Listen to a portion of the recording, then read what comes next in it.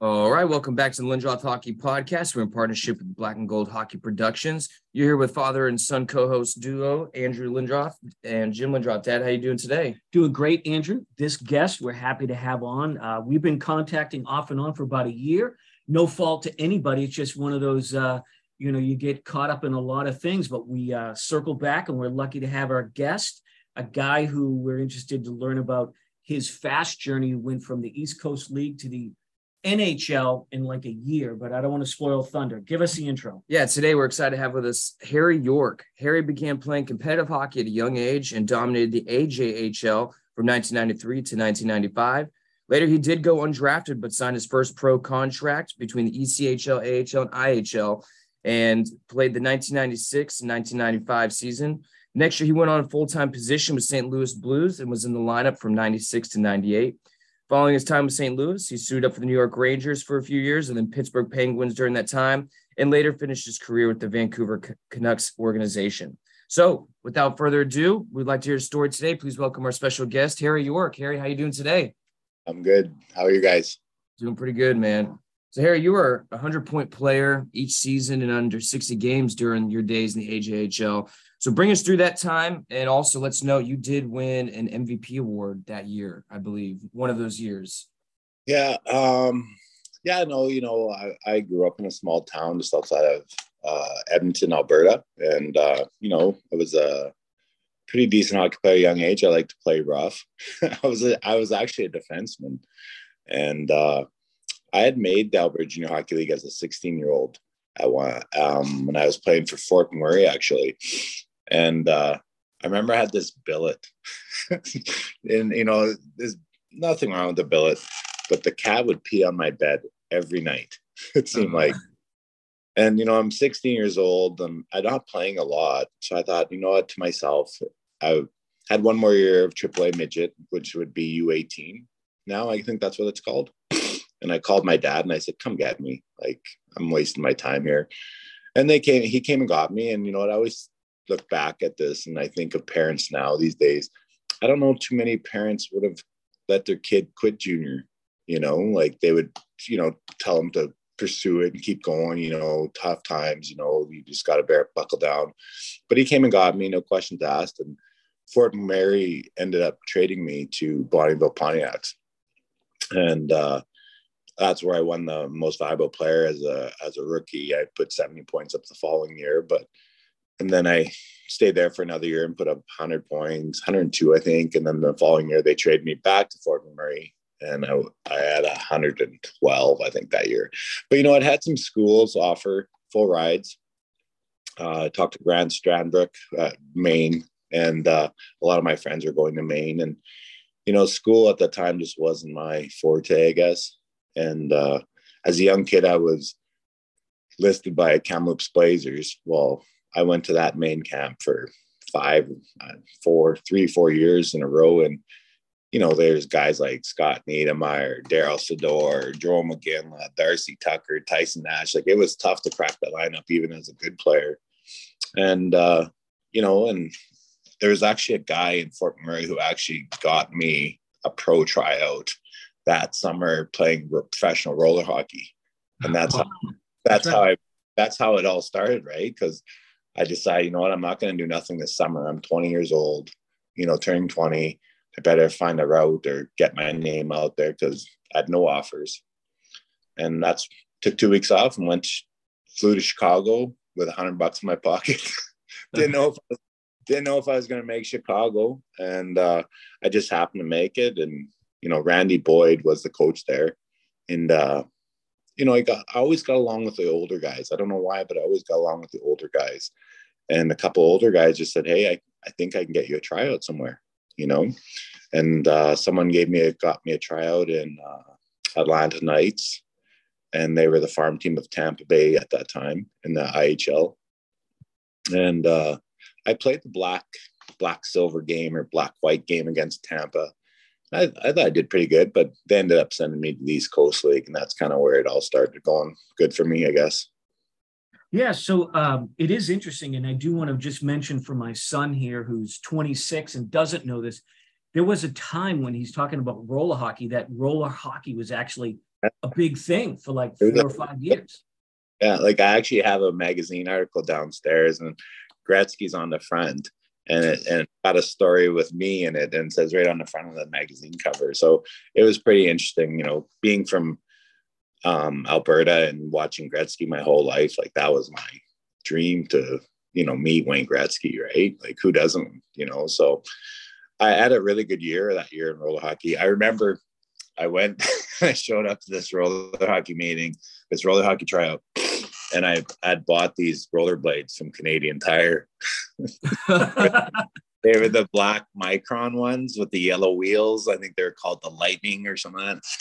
And we played on roll-on in Chicago. So it was just a smooth painted cement. It wasn't sport court. I remember going around the first corner and my wheels were like shredding apart. Oh, so this Randy Boyd had came to me and he said, you know, if you go make the team, you don't have to pay for these skates. So you'll just go up there and get some brand new skates. So they gave me some brand new skates, and thank God I made it. So I don't know what I would have did. I don't know. I think I had enough money to get back. Yeah. So when you do sign your first pro ice hockey, can you bring us through that? And again, like you said, it was kind of the IHL, but we always ask our guests their first pro contract. How did it come about? You kind of gave us a story, but what was it like? What was going through your head? Like, because you're finally making it to the pro, and you know, you didn't. We're not talking NHL, but we're talking pro. Yeah. So after the Atlanta tryout, the coach was Mark Kumpel in Nashville in East Coast League. We drove from Atlanta to Nashville to and talked in the car the whole way. And I don't even know if I actually sat down and wrote a contract or anything like that. I just knew that I was making $400. I think it was $400 bi-weekly. You know, I'm not even sure what we were making back in those days. It wasn't very much, I know that. And you know, I was very fortunate that I had coaches that really liked me and liked my style of play. And Mark kind of took me underneath his wing. And, you know, like, I don't think I scored in the first 9 games, but, you know, like he didn't bench me or anything like that. And then I'm scoring 40 goals that year. And I think I was like plus 43 or something like that year. But I wasn't a fighter. And of course, when you're in the East Coast League back in those days, it used to be called the East Cocktail League, where careers go to die. And it wasn't it wasn't in a system like it is today, like where they have the NHL and the American League and then East Coast League, and they're all kind of tied together. It wasn't as good as that back in those days. So there was some fighting. And I got called up to the American League in Worcester. And Jimmy Roberts was the coach there. And, you know, I went to the first meeting. It was this other guy, and then they get called up, Mark Tardif. He was an actual drafted player by St. Louis. And we're in this meeting, and he's talking to Mark and telling him how great he is, and, you know, that he's going to get this and this opportunity. And, you know, St. Louis really wants to look at him. And, you know, I'm just sitting there on the couch, and he looks at me, he goes, you know, Harry, he said, you're just here to kind of fill the jersey and a role. You know, you'll probably be back in Nashville in a week or two. I'm like, sure, no problem. And I think I was making a lot more money just being up there. Like, I want to say making $1,000 a week. So I was just happy to be up there, you know, and there was quite a few kids from Edmonton on that team at that time. And, you know, he didn't even say if I was going to play in the first game, I think. And I ended up getting called to play in the first game. And I think 13 minutes go by and I haven't even taken a shift. And finally, I get a shift, and it was fortunate situation for me because we started losing really bad. So he started playing me a lot, ended up getting a goal and an assist out of that game. And the next game I ended up scoring again. And he came to me and he's like, you know what, I'm going to give you a regular shift next game. End up scoring a goal again. And the following game, I ended up scoring 3 goals. I think I had like 8 goals in 8 games or something like that. It was a really good start. And he came to me and he says, I think I can get you signed by an NHL team, which is kind of funny for a coach to say that to you. You think I didn't have an agent or anything like that. And I said, oh, really? He goes, there's 2 teams that want you, St. Louis and Philadelphia, I think it was at the time. He goes, I'll do your contract, just buy me a box of stogies. Really? Yeah. So that's how I got my first contract. And it was actually a really good contract for my kid coming from, you know, the East Coast roller hockey and Alberta Junior Hockey League. I think I got a 2-year deal for $850,000. It was a two-way deal, you know, but I thought it was a good contract. Yeah, So, I would too. So you know, what was it like your first year pro then? You know, I know the juniors kind of help prepare better than maybe collegiate hockey as far as maybe the physicality, you know, maybe the fighting aspect of it. But you even racked up over 100 penalty minutes in the ECHL that year. You know, we obviously talked about you played in the infamous IHL. What was that first year like as far as playing with, you know, the grown men? They're playing for their families now. I mean, what was that like? we're talking about the East Coast now, so. Yes. Just, yeah. So I was pretty fortunate that way too, whereas I was a bigger guy, but when I was playing in Alberta Junior Hockey League, like, you know, I was 17 years old and we were playing against 20-year-old men, you know, like full grown beards and, you know, and so you had to have a level of, you know, get hold together because there's a lot of jabbing, talking and stuff like that with 20-year-old guys telling you what they're going to do to you. You know, and I remember this coach from Bonnyville, his name was Chris Barnes. He told me, you don't speak English. You're from Russia and you don't understand what they say, you know, and that helped a lot. But, you know, of course, when I went to the East Coast League, I think there was a team from the CHL, the Central Hockey League. I think it was Wichita. Okay. And the Wichita Thunder had won the CHL and they moved all them guys to Louisiana Ice Gators. And they were tough. Doug Shedden was their coach. And man, there was a few times you were scared to be on the ice, but you know, you struggle through those, you know, emotions. Like hockey's such an emotional sport. Like there's so many emotions and it's kind of like who can handle all that stuff. You know, like I've seen a lot of really good hockey players get emotionally beat down from a game and just not become very good hockey players at all. Like they actually digress. So it was a learning experience, but again, being a bigger guy and I actually turned out to be an all right fighter, you know, so I could handle my own. You know, it's a funny story. I'll tell you the story. Years later, we're sitting in the St. Louis Blues coffee room, and Bob Plager comes in, and he comes in and goes, "Harry, did I ever tell you about the time I found you in the East Coast Hockey League?" And I'm like, "No, you never have." He goes, "You were playing in Dayton," and I remember the game clearly in Dayton. I did not play well, and he goes, "You were awful." He said, I instantly left after the first period because I'm like, this kid's not good. This kid's not good. And I was a minus player. I think it was one of those games where that, you know, it doesn't matter how hard you work or how hard you try, you just can't stop the bleeding. Like you're on for every goal. It could be off your skate. It couldn't even be your mistake. But it ends up you're a minus player. And I think I was like a plus 43 that year. But the coach, Mark Kumpel, called this Bob Plager and got him to come to Nashville and watch me play Louisiana. Ended up scoring 3 goals and had an assist. And, you know, he says, after that, he said, I knew you were going to be a St. Louis Blue. He said, but the first game, if your coach didn't call back, I probably would have never came back. Wow. Wow. So your coach really went to bat for you. And we don't hear that too often, believe it or not.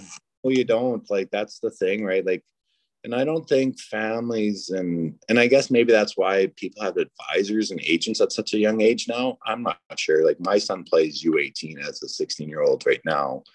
And I don't get involved in it and try to get involved in it. I have to have faith that, you know, if you're good enough, they're still going to find you. But I don't know if that's the case anymore. I'm not sure. Like the coaches really, the coach has to be on your side to do this. You know, to move you along, because it's lucky. Like I always tell people that my journey I had a lot of luck and a lot of help. And, you know, a lot of really good hockey players that I played with that were amazing hockey players that were probably better than me, just never got that luck, you know? So it's probably that way. So undrafted, we covered that. After your first pro career, IHL, ECHL, and a little bit of AHL, I guess. You make it full-time with St. Louis. So you just told us how you got noticed by them, but bring us through how you ended up. Did you have a strong training camp? I mean, All right. You were there full-time, right? Yeah, there's a story there too. So, so after I go to the American Hockey League, Jimmy Roberts falls in love with me. I remember the boys used to tease me all the time and make me go sit at his table while we ate. While we ate on the road and say, go sit with your dad, Yorkie. It was one of those things, like, I had 3 coaches that just loved me. And I remember, like, I was always a big guy. Like, I've always been 220, 230. And they used to make us weigh in at Worcester all the time. And I would always have to ride the bike, and Jimmy Roberts would sit down beside me with a big stogie and the paper, and everyone else would be done practice, and I'd be riding the bike. And he'd be too fast, too slow, too slow. Wow. Everyone would be walking by laughing and stuff like that. But he took it underneath his wing, I guess, for me to play in the NHL. So we get beat out by Portland and end up, and I'm ready to go home. I've been away from home for 2 years. So I lived in Fort McMurray, took 2 weeks off, went to Chicago, took 2 weeks off, went to Atlanta, Nashville, and Worcester. So I've almost been away for 2 years now, and I'm ready to go home. I'm a small town boy. I live in a town of 4,000 people, not very many people. Most of my family probably pretty much makes up the town. So I'm ready to go home. And the phone rings, and it's Mike Keenan. And I pick up the phone. I'm like, hello. And he goes, Harry, it's Mike Keenan. And I said, I heard we just signed you. And I'm like, yeah. And he goes, I want to invite you to come practice with us during the playoffs. Because you can't play because you had just signed your contract, but you can come practice. And I'm like, oh, can I call you back, Mike? Oh, man. So he said, yeah, you can call me back. So I called my mom, and I was devastated. Like, I want to go home. Like, I'm 20 years old, and I wanted to go home. And she, based almost in tears, and it didn't matter if to go play at that time. I just wanted to go home. And again, this goes back to like the emotional support. Like, I was living in a hotel for the last month and a half in Worcester, and you don't have a vehicle, you make at that time we were making $1,000 a week or something like that. But, and she talked me into it and said, you're going to go see Gretzky. You get to meet Wayne Gretzky, right? That was the year Louis got Gretzky. Yeah. Yeah, I guess so. So I end up going, and that's kind of what set all this in motion, was that I end up going, and I practiced with them during the playoffs when Detroit beat us out in the 7 games there, when Steve Yzerman scored that goal from the blue line over John Casey's shoulder. But he ended up really liking me at practice. So it's the only NHL practice I've ever been to. I get there, and we're not allowed. We called ourselves the Black Aces. We wore black. We didn't dress with the guys, and they practiced their power play and penalty kill against us. They practiced all that stuff against us. And we showed up the first day, and like, again, dude, I'm like, I was not a rich kid. So I had ripped jeans, Stussy t-shirt, long hair, like a surfer haircut, Birkenstocks, and walked into this NHL rink. And, I was with Jamie Rivers, who was a first rounder, Alex Vasilevsky, all of these guys, Ken Sutton, like these guys all played in NHL. They're big deals. I had just signed my contract, and Mike Keenan's at the door, this big, St. Louis dressing room, and he's shaking everyone's hand. And then he finally yells out, who is this Harry York guy? I want to meet Harry York. So I shook his hand, and he's like, I've heard so much about you from Jimmy Roberts and la la la. So anyways, the trainers take us off to the dressing room, and we're all putting our uniforms on. And Jamie Rivers actually notices, Harry, you have a color. You have a line. Like, you're practicing on a line today. And I had a blue jersey and blue socks. And I'm like, oh, that's weird. He goes, someone must be hurt. And I'm like, okay, yeah, sure. So we go to my first NHL practice in the playoffs. And they're all on the ice. We're all skating around, and Mike Keenan comes out and he's like, "We're gonna have a scrimmage, like for warm up," Wow. which no one does. And we all go to the bench, and he's like, "I want Gretzky's line out against Corson's line or something like that." And so Corson's line's on the ice, Gretzky's line's on the ice, but Wayne's not there. And so I'm playing in Wayne's spot. Really? Wow. So I don't know if it was just a way for him to see me, and end up scoring 2 goals in this little scrimmage. But after that, he just kind of liked me, you know, and the following year, everything worked out again. We showed up for training camp. The trainers had, I don't know, ordered my sticks already. So I had my own sticks there already. Jimmy Roberts now was the assistant coach for St. Louis. So, and Mike liked me. So it was one of those things that just kind of all worked out for me, like battling all through the years and through the norm and going against all of the grain. And all of a sudden, just 2 years, everything seemed to work out for me in one way, right? So I got a couple follow-up questions, because this is a little bit, first of all, meeting Wayne Gretzky for the first time, was it everything you thought it was going to be? Because, you know, this is something you've always wanted to do. So Wayne wasn't there my first day. Wayne came the following day. And, you know, you play in NHL, and you're an NHL player, but still there's this, you know, I watched the guy. He was my hero my whole life. I ran a couple. The next day he showed up at practice. And I remember a few times I looked over the other line and we were doing 2-on-2s or something like that. And he would be up and I'm like, oh, I got to go with Gretzky. And I'm like, so I would try to go in the back line and they would push me forward. Just like you're in Mites or Adams or something like that. And, you know, I ended up doing really well with them and stuff like that. And, you know, never said hi to him or bye to him or anything like that. And then St. Louis had like the main dressing room, and then there'd be another dressing room beside it where you take your suit, clothes, and put on your underwear and stuff like that. And then you'd walk into the main dressing room to dress in your actual gear. And I remember they had a TV time. Roger Nielsen was our TV guy there. And we'd always sit in the back, the Black Aces, and they would go over video for the players that were playing and stuff like that. And I remember sitting in the back, and I just happened to be sitting by Gretzky's change room call. And Gretzky came out and he's getting dressed and he's got his pants on and his shoes on. And I am not saying anything to him. Like, I'm eyes forward. And he puts his dress shirt on and he puts his arm through his sleeve and he punched me right in the side of the head. And I end up moving my chair and telling him sorry. That my head was in the way. Yeah.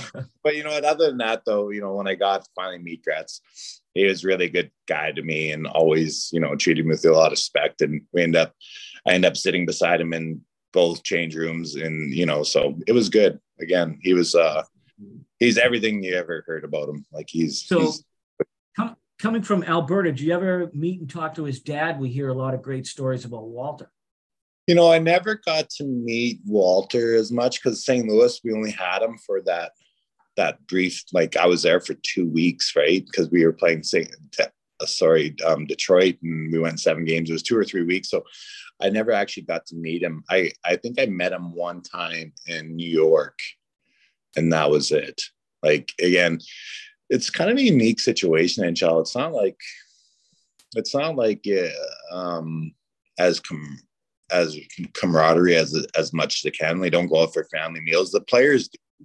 And now at time we'll get the families together and do that stuff, but we don't get a whole lot of that. Like there, you know, you obviously have 1 or 2 friends here and there and they come over for supper or something like that, but you don't get to meet a lot of the family unless they fly in and they're in the wives' room when you go pick your wife up or something like that. Right. So, but yeah, no, a lot of those other guys probably played with Wayne for 2 or 3 years. Like I only got to play with Wayne, you know, for 2 weeks in St. Louis and probably 6 months in New York. So, yeah. Sorry, Andrew. I just got to.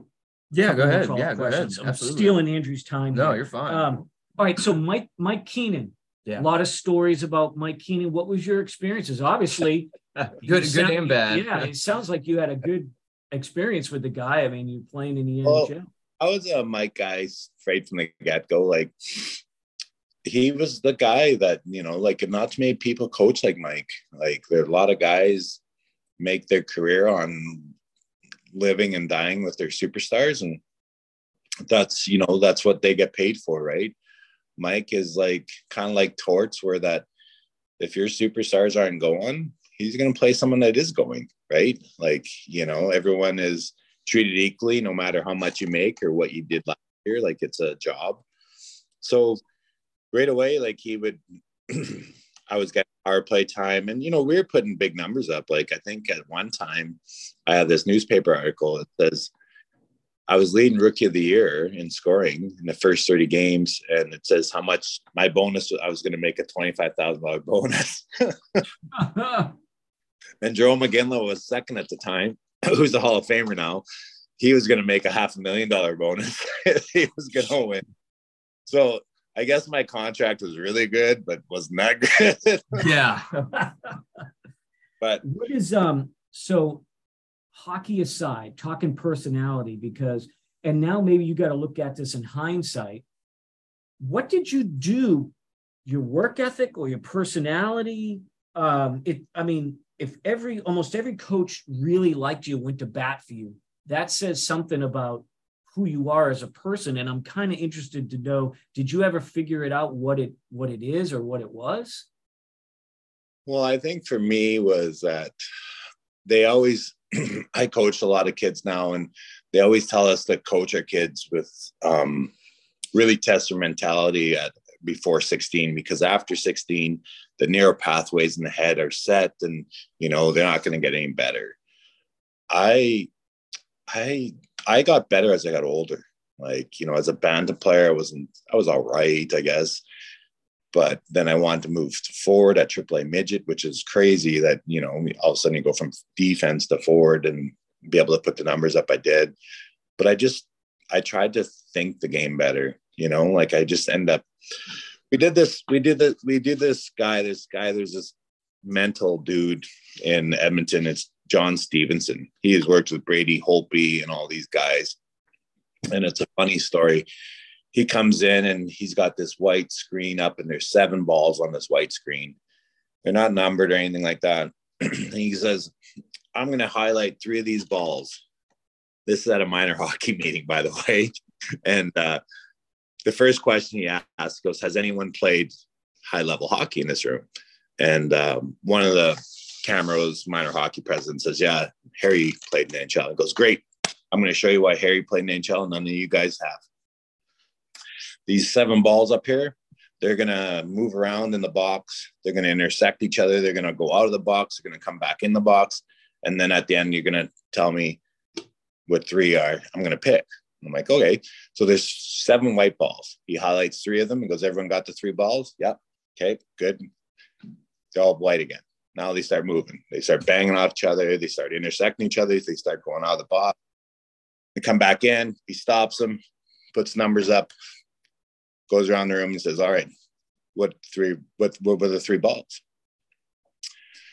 So he goes around the room. Nope.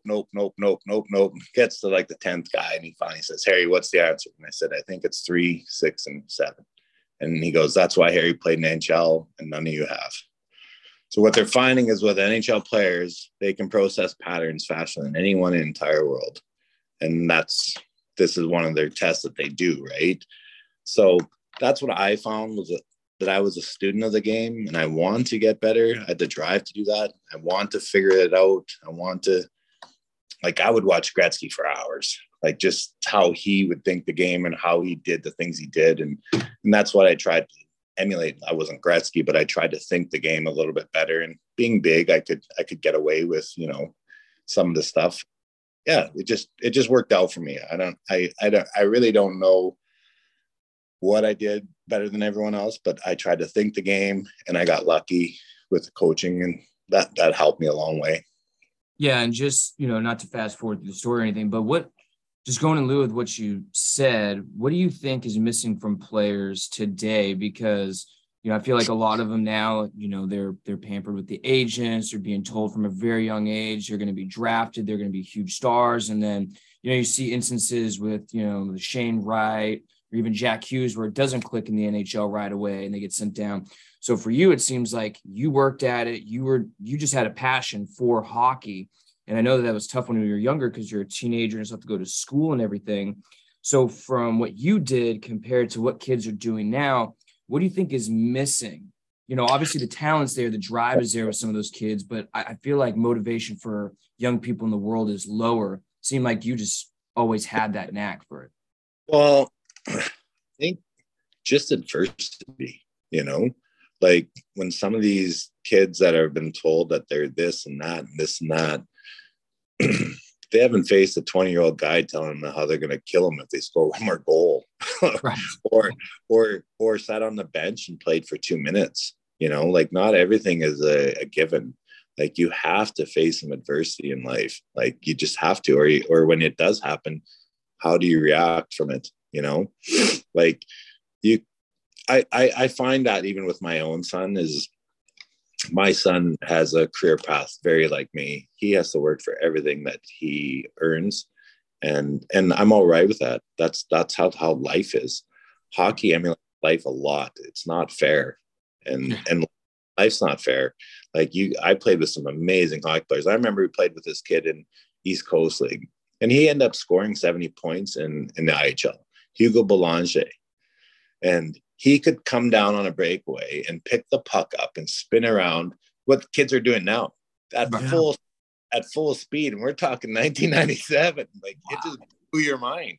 And, I think he played a few games in the NHL, but he didn't play a lot. But the kid was amazing, right? Like you run through all those kids and I don't know how their paths are different, but I just know that I faced a lot of adversity and it didn't wreck me. It helped me along the way. It kind of fed off it a little bit. Whereas I think a lot of kids, when they've been touted so highly and stuff like that, you're not always going to be the big dog. It just, you're just not. There's 786 players that play in NHL. Eventually you're going to be placed or you're not going to play a good game. And that might translate to a bad week, maybe a bad month. And all of a sudden now they're talking like maybe this isn't the kid, right? How do you that? So I would think that you have to face some adversity in some way before you get there, because you're going to face it when you get there. And before we talk, the post-concussive injuries and stuff, you did face adversity after all these great things that you're hearing. You get put on waivers and you get claimed by Vancouver. So what was the story? How did you even find out you're on waivers? Because I forgot who we talked to. Was it Brian Propp? He didn't know he was traded or on waivers or something until he looked in the paper. So how did you find out? And then how did you find out you're getting picked up by Vancouver? There's lots of, again, the NHL it's not always the best players that play. It's also the best. It's like a social class. If you have the best relationship for the coach, and what worked for me for the year. And when they got rid of Mike, it didn't work me with Joel.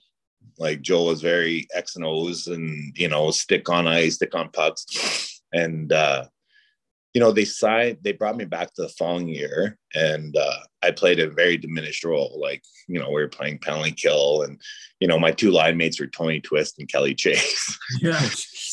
I remember they used to tell me that I could run around and hit anyone and no one would touch me. Yeah, I believe it too.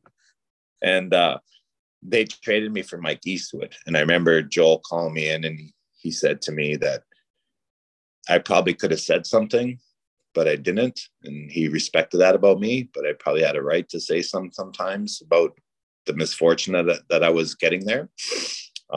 St. Louis really liked me. I really liked the town and the fans really liked me. And then they traded me to New York. And in New York, I thought everything was good. I played a really good game the first game, and Muckler kind of, really liked me. And the following year we came back, and I don't think he really liked me, and I ended up playing like 5 games in 30 games. Like it was quite a mental abusive situation, if you ask me, honestly, now looking back at it. And I don't know if it could be said, but I remember them sending me to the minors, and they actually couldn't send me to the minors. So I went down to Hartford, and I was getting skated and practice down there. And legally, I wasn't supposed to be there. And my agent called, Jay Fee, who worked for the Bobby Orr firm. And he was like, "Where are you?" And I'm like, "I'm in Hartford." And he's like, "It's impossible. You can't be in Hartford." And I'm like, "Well, I'm here." So, and yeah, he just didn't like me. I don't know why. And they end up putting me on waivers again. And how I found out, I was still in a hotel in New York. No, sorry, in Pittsburgh. So they traded me to Pittsburgh for Nedved and me and Alex Kovalev. And we were in the hotel in Pittsburgh. And my dad called me and said my name wasn't on the roster. Oh, man. And I got a phone call, and my gear was in the lobby at the hotel. And that's how, yeah. And then it was Mike Keenan on the phone again saying, "I picked you up on waivers today. We were in Anaheim. Meet you there tonight." Wow. So again, Iron Mike comes and grabs you once again. Yeah. And you know what? I played, I think I scored the first game, and, you know, I had, you know, again, off to a great start. And I think they fired him shortly after 7 games. Did you ever talk to Keenan later on in life just to talk about why he was so high on you, or is that something you don't do post playing careers? You know, I don't know if, you know, I think if you had NHL players around, you would speak to them. Like, it's funny. My son it's so funny because my son plays against like Sean Brown's and Fernando Paisani's boy. Like, where our boys are all the same age. So we get to chalk NHL days in those days, but no, not a lot. Like, I remember he sent my family, I can't remember what he sent me a Christmas card or something like that, but I haven't heard from him, or, you know, I know sometimes I always tried to see if I could find him on Facebook or reach out to him and, you know, and just talk to him. Right. But because he was on TV for a while and stuff like that. But yeah, it was one of those things where that, you know, he believed in me, and I kind of knew that. So that helped me on the ice. Right. Dude, don't get me wrong. There was times where Mike sat down beside me on the bench and let me have it. Yeah, sure.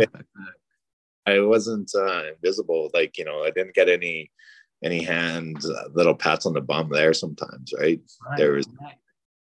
So we talk to a lot of players that have a two-way contract in the 90s. Yeah. And, you know, it kind of is, a lot of them talked about, hey, it's a two-way deal. So it's always going to be up and down with the NHL, and the one, you know, way contract players are going to play. That's the way that it is. Did you experience that with some of the guys on the teams that you're on? And you kind of, like we talked about, being an anomaly of having the talent, and you didn't really have to do that. Did you just kind of like eyes forward, put blinders on, or? This would be a funny story for you. So we're in Edmonton. We're playing the Oilers, and Peter Zezel, great face-off guy. There's a minute left in the game. I think we're up 3-2, and Peter Zezel, they call a timeout, and Peter Zezel, the face-offs are in, and Peter Zezel's talking to Mac T, Craig McTavish about how to beat Jason Arnott in his face-off dot. And I leaned in and I said, just don't like beat him with speed. Like, don't try to over muscle him. Like, he's 6'4", 280 pounds. Just beat him with speed. I don't know if Mike heard this, but Mike came down to the bench and he says, "Do you think you can win?" And I'm like, "I know I can win." And he's like, so I went and took the last 2 drives of this game. I'm making $250,000 and replacing Peter Zezel at 1.7 or something like that, right? That's how it went. Like, right? Like, he was just that guy. Like, so I went out there and I thought to myself, you know what? There's an open net. I'm just going to shoot it down the ice from the faceoff dot. And that's what I did, you know, shot it down. They end up, I think it was icing. And then they did it again.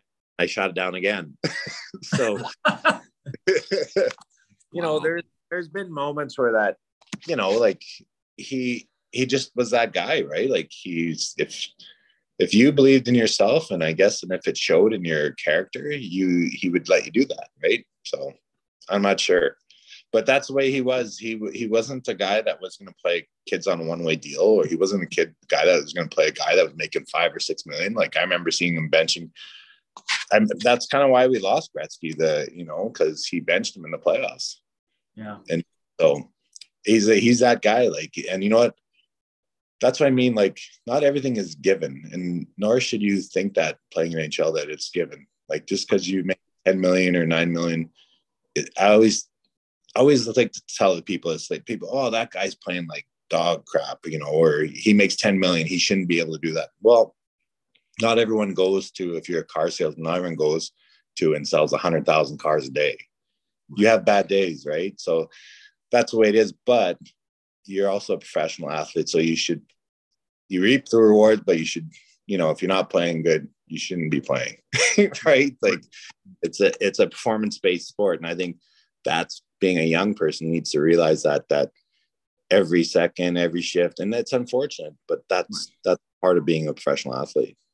Yeah. So obviously, the elephant in the room is you had more than enough talent to stay in the league for as long as you wanted. I believe you said you retired by 25, 26, which is my age, very young. You said it was due to post-concussive syndrome, which back then I'm sure was very rare. I'm sure nobody was really retiring with that due to the research not being advanced yet. So comparing it to now and today's day and all the research and everything going, what is your stance now? Because it affected your career, and just kind of guide us through that time and how you had to decide to hang them up as well, especially for your health. Mine wasn't really decided. I guess it was decided for me, I guess, when you have a concussion. I'd fallen on the ice actually, this is kind of a good story, I guess. I was in Vancouver, and they sent me to Syracuse. And I went to Syracuse, and me and Steve Correa and Stan Smeal was a coach there. And it was the very first shift, actually. And me and the Steve Correa go down on a 2-on-1. And the defenseman took it, and I'm coming down the other side to make it a 2-on-1. Took it from Steve, went around the net, and I hit him. Apparently, it ended his career too. I guess he hit his face off the glass. And concussion. But at that time, that Hershey was Colorado's farm team. And they seen this, and I was in front of the net, and it was just like this big dog pile. And I remember someone holding my hands, my arms, and we fell forward. And I smashed my face off the ice. I think I was maybe knocked out for a little bit, but it wasn't much. Like, I kind of remember the events a little bit. I don't remember the bus ride home, but I do remember the events on the ice. And they had booked a neurologist the next day. And he came in and he looked me over and he's like, I think your hockey career's over, Harry.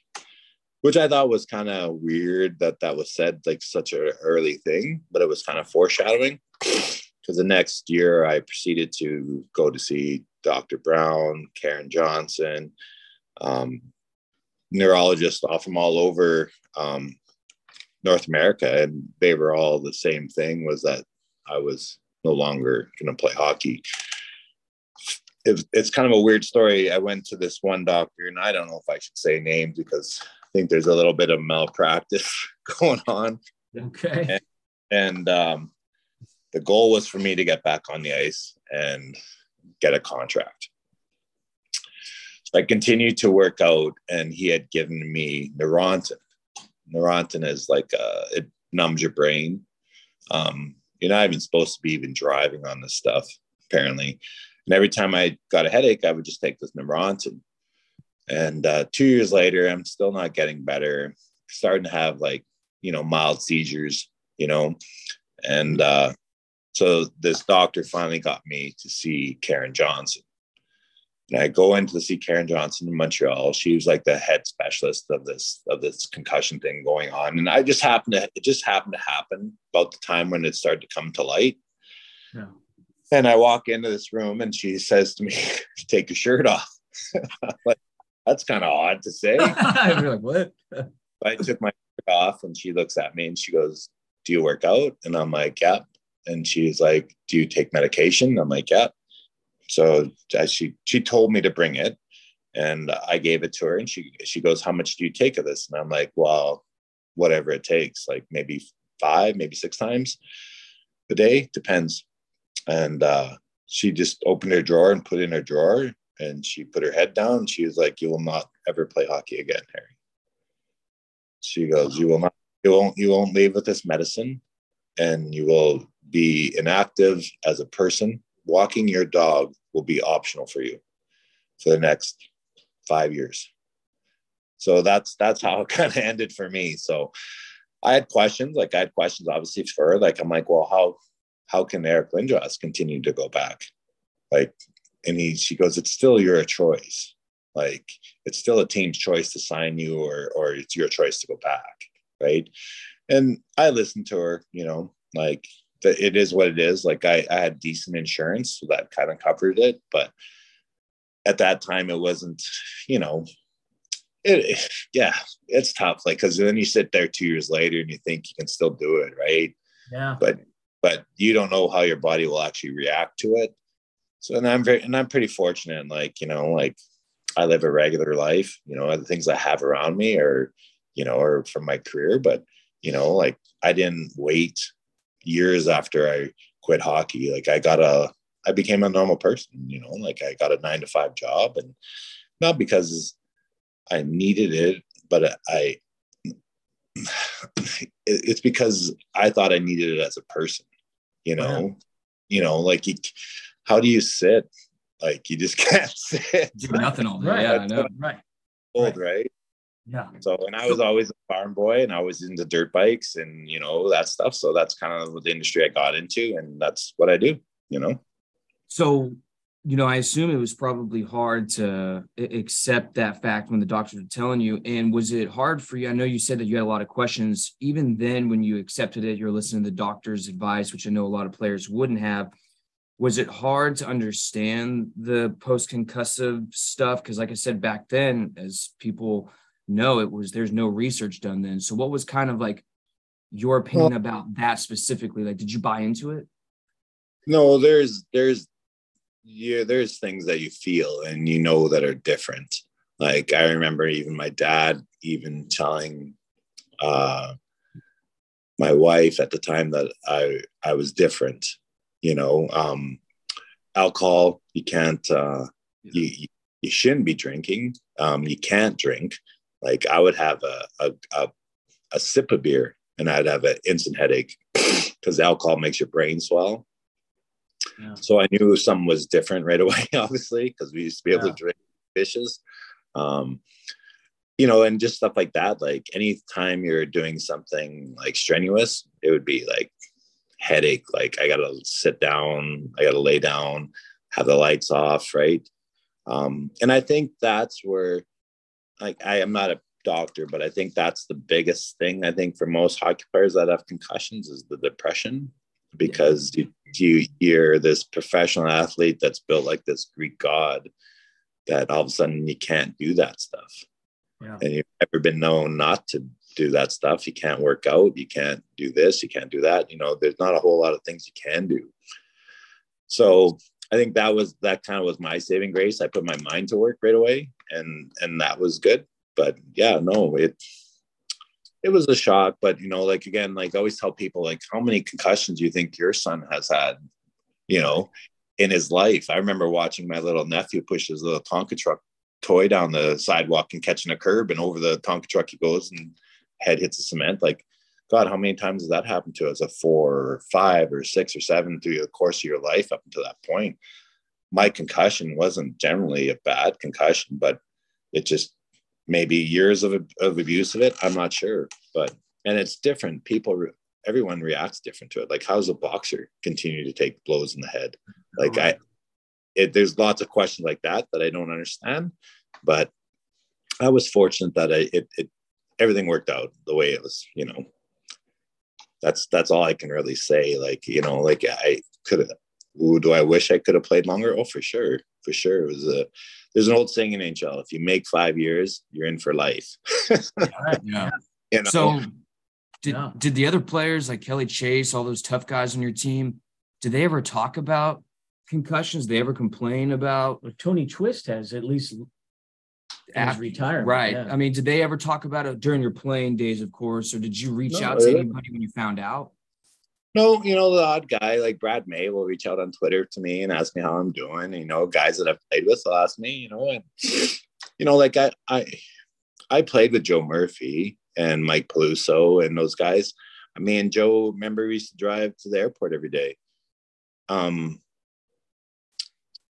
don't know if they all had the healthiest lifestyles to begin with. Do you know what I mean?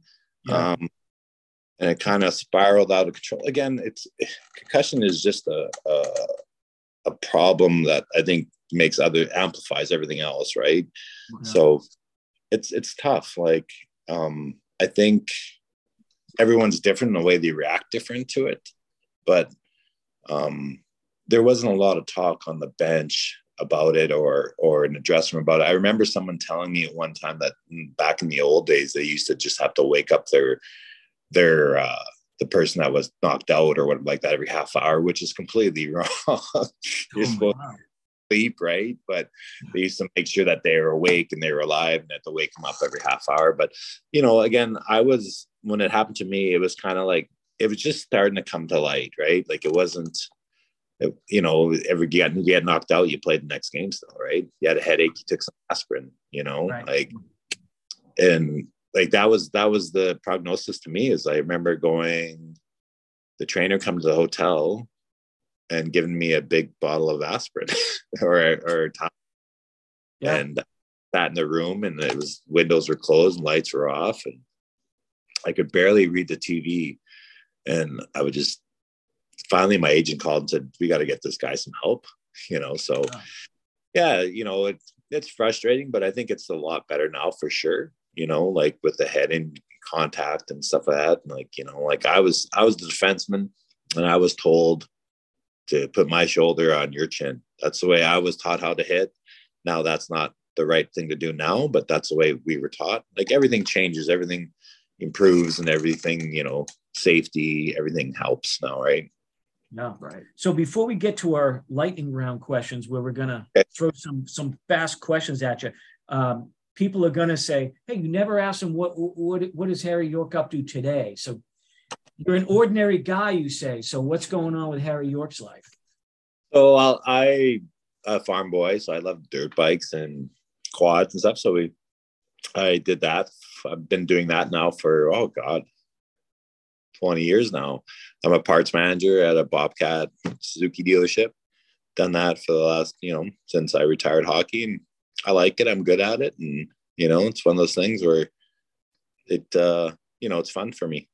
I get to do that I'm passionate about and it's not work going to work. I love talking cuts. So it's good. Cool. All right. Ready for lightning. Plus I have a son that plays hockey that plays about an hour away. So we're on the road like 2 times a day. Yeah. I was about to say, so you're busy doing that too. Hockey. Yeah. Whatever comes to your mind, it could be a name. If there's a story, go ahead. The time is yours, but we're going to throw some questions at you, make you think a little bit. All right, I'll take the first one. Good. Who is the toughest goalie to score against in your career? Oh, Grant Fuhr. What made it tough to score on him? Grant one time would say to us, he goes, I'm going to stand on the post and I'm going to let you have the whole net and you can shoot as hard as you want. And I'll just knock out there with my stick. And he could do that. He would shoot it and he'd just knock it out there with a stick. Only one time I ever went crossbar and down on him and I made him sure he knew about it. Yeah. Did you have any pregame superstitions or rituals? Yeah. No, not necessarily. I tried not to be a superstitious guy. I don't know. Any crazy ones? No, I've never seen anyone really crazy about it. Like we were kind of told that you shouldn't be doing that because if you can't do it, then all of a sudden it takes your game off. Like, right. So no, nothing crazy. Cool. So we continue this in our poll of NHL players. In your time, which arena had the worst ice conditions? Oh, man. Can I say the East Coast? It's always the East Coast we hear. So there was one time we played in Roanoke, and I remember sitting on the bench and watching the Zamboni go over the ice on the other side, and the actual cutter or whatever was actually skipping on the ice. No way. Yeah. There was only one time in NHL it happened where it's like we were playing in Anaheim. They had a concert. I don't know what happened, but they put the wood down on the ice. It had melted onto the ice, and they had like 50. We didn't think we were going to play the game. They had like 50 people out there scraping this wood that was stuck to the ice. One Zamboni was smoking. Like we couldn't even do our pregame skate. But that was the only time where that something like, like I thought, oh man, like the ice is going to be screwed. But most of the time they get it off. Like ice in the NHL rink isn't generally great anyways, but we all play on the same ice, so you don't really notice it. Yeah. So which was the toughest player you've had to play against? I don't necessarily mean fighting wise, but the strongest, toughest, a guy you just did not care to be on the same ice with. Well, Konstantinov from Detroit, it didn't scare me to be on the ice with him, but I knew it was a battle, which I didn't mind. But I think the scariest guy would be Scott Stevens. Scott, yeah, I can imagine. I never had a run-in with him. Like, I think I tried to hit him one time. My lungs almost collapsed. But he's like super scary dude, right? Like, if he, like, we used to always have this printout, and each player would have some highlights of what they did. And, always beside his name was be careful when he's on the ice. So did you ever run into Probert on the ice ever? Bob was at the end of his career. And, don't get me wrong. I know it's a part of the game, but what an awful job.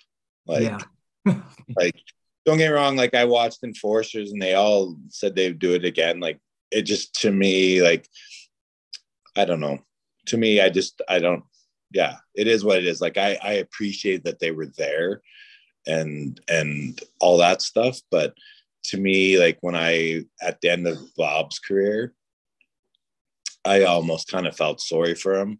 Yeah. It was, like, he was the pinnacle of the NHL tough guy. And every young buck now wants to take a shot at him, right? Nope. And it's just like, I watched Tony in his heyday, and don't get me wrong, Tony is an amazing athlete and amazing specimen, amazing person. But it just, it wouldn't be the job I'd want. I appreciated what he did. I just thought, like, at the end of Bob's career and seeing that, I felt really bad for him. Yeah. So, but yeah, no. Some of those good dudes are like bad dudes. Like, don't get me wrong, I wouldn't want to beat them and check out. Yeah, no. We'd go out and play pool with Tony, and people would try to fight Tony. I'm like, what are you guys retarded? Like, do you see this? Yeah, why would they fight Tony at all, bro? The guys is my head. Most embarrassing or craziest thing to happen to you during a game or a warm-up? Oh, I shouldn't. Did the blue line trip you? Did the blue line trip you? I was we were playing this game in Detroit, and back in the old days, there was no net. The netting up there? Oh, yeah. Yeah. Oh, yeah. Yeah. For some reason, remember that this gentleman was walking down the stairs behind the net, and he had his two kids holding their hands, and he had this bright pink hat. I don't know why it just stuck out to me. And I ended up taking a slap shot off the crossbar, and it hit this gentleman in the head. Oh. And I knocked his hat off, and then he kind of started sliding down the stairs. It's not funny, but it's kind of and he slid down the stairs, and his two kids were still standing on the stair, and it's not good. Oh, man. I remember turning and skating off the ice as fast as I could, and I didn't think anyone seen it. And I was in the dressing room getting ready for the game. That's that pregame warm up, and Al McInnes came and he said, Yorkie, you can't do that. You gotta a stick or something. So that was probably my most embarrassing moment, probably, or something like that. Yeah. Well, this is the last question. I know it's very broad, but when you think back, what's the first memory that pops in your head? Most fond memory of your hockey career ever? Probably when I scored in overtime. There was a kind of a big deal. It was on Hockey Night in Canada, and it was Don Cherry had it on the TV because I threw my gloves off. Yeah. He didn't like that. He was like that, but he put on hockey on Coach's Corner and said, no, I let him do this because where did he come from? The East Coast League. So yeah, it was quite, again, I didn't play for very long, but it sure seemed like a whirlwind trip, like super fast. And, like you would never thought you'd be on Coach's Corner. You never would thought you'd play with Wayne Gretzky, let alone Mark Messier, Grant Fuhrer, like almost all the Oilers.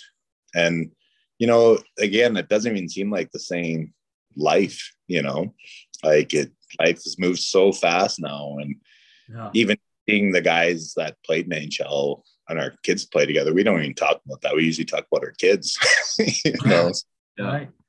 So it doesn't even seem like the same life anymore. But I was very fortunate. And again, there's only 700-800 kids that play, and yeah, worked out for me. We'll say goodbye off air here in a sec, but officially, we can't thank you enough for being gracious with your time. And this has been a great episode. This is going to be great. Yeah. Thank you, man. Yeah. Thanks, guys. Appreciate it. Okay. Harry York, and we haven't done a recap on a guest in a while, so we'll finish here with a little recap. Everything we thought it would be and more. Yeah, well, I like it when a guest comes with a lot of stories because, sometimes some of these guys probably haven't talked about these old days in a long time, so sometimes they're kind of put on the spot. But Harry came prepared today, and it makes it fun for us because that's the whole reason why we ask these questions, right? Isn't just to ask the questions, it's to get stories out of it. Well, and I just, again, want to highlight, and it can't be highlighted enough. Again, a guy who's undrafted. Yep. IHL, but basically, ECHL. And again, they weren't much affiliated back in those days, like he said, but only did a year in the minors and then spent pretty much the rest of his career in the NHL. And you don't see that. No, and I'm sure he could have played a lot longer, but it's interesting to hear that he was taken out of hockey for concussive symptoms, but find it interesting that him and his coaches still had a choice if he wanted to play. So I think it was good on him that he listened to the doctors and saved his life, really. I mean, no, absolutely. That could kill you. As fans, you quickly forget when players are off of teams, unless, they're like your favorite player or something like that. Right. Meaning, suddenly you go, oh yeah, what happened to that guy? And, as fans, we're more tied into the game. And it's kind of heartbreaking when you finally find out, like, oh yeah, that guy had this or that, or he left, and so forth like that. And so it was really great. I know we get some sirens going. We should probably end this episode because right outside, it sounds like we've got a whole bunch of fire trucks coming. Yes. So we'll end this episode. Hopefully they're not coming to this building. Yeah. We're in my office today. But a great guest. Love talking to these players because the 90s into the 2000s were a very interesting time for the NHL. Of players, starting to make good money, but not making the millions. Right. And it was tough to crack the NHL in the 90s. Yep. And he did. So we want to thank Harry York again. Thank everybody for tuning in. This is episode, 106? I think it 105, 107. I think it's 107. 107 maybe. So either way, we appreciate everybody and tune into the next one. Thank you very much.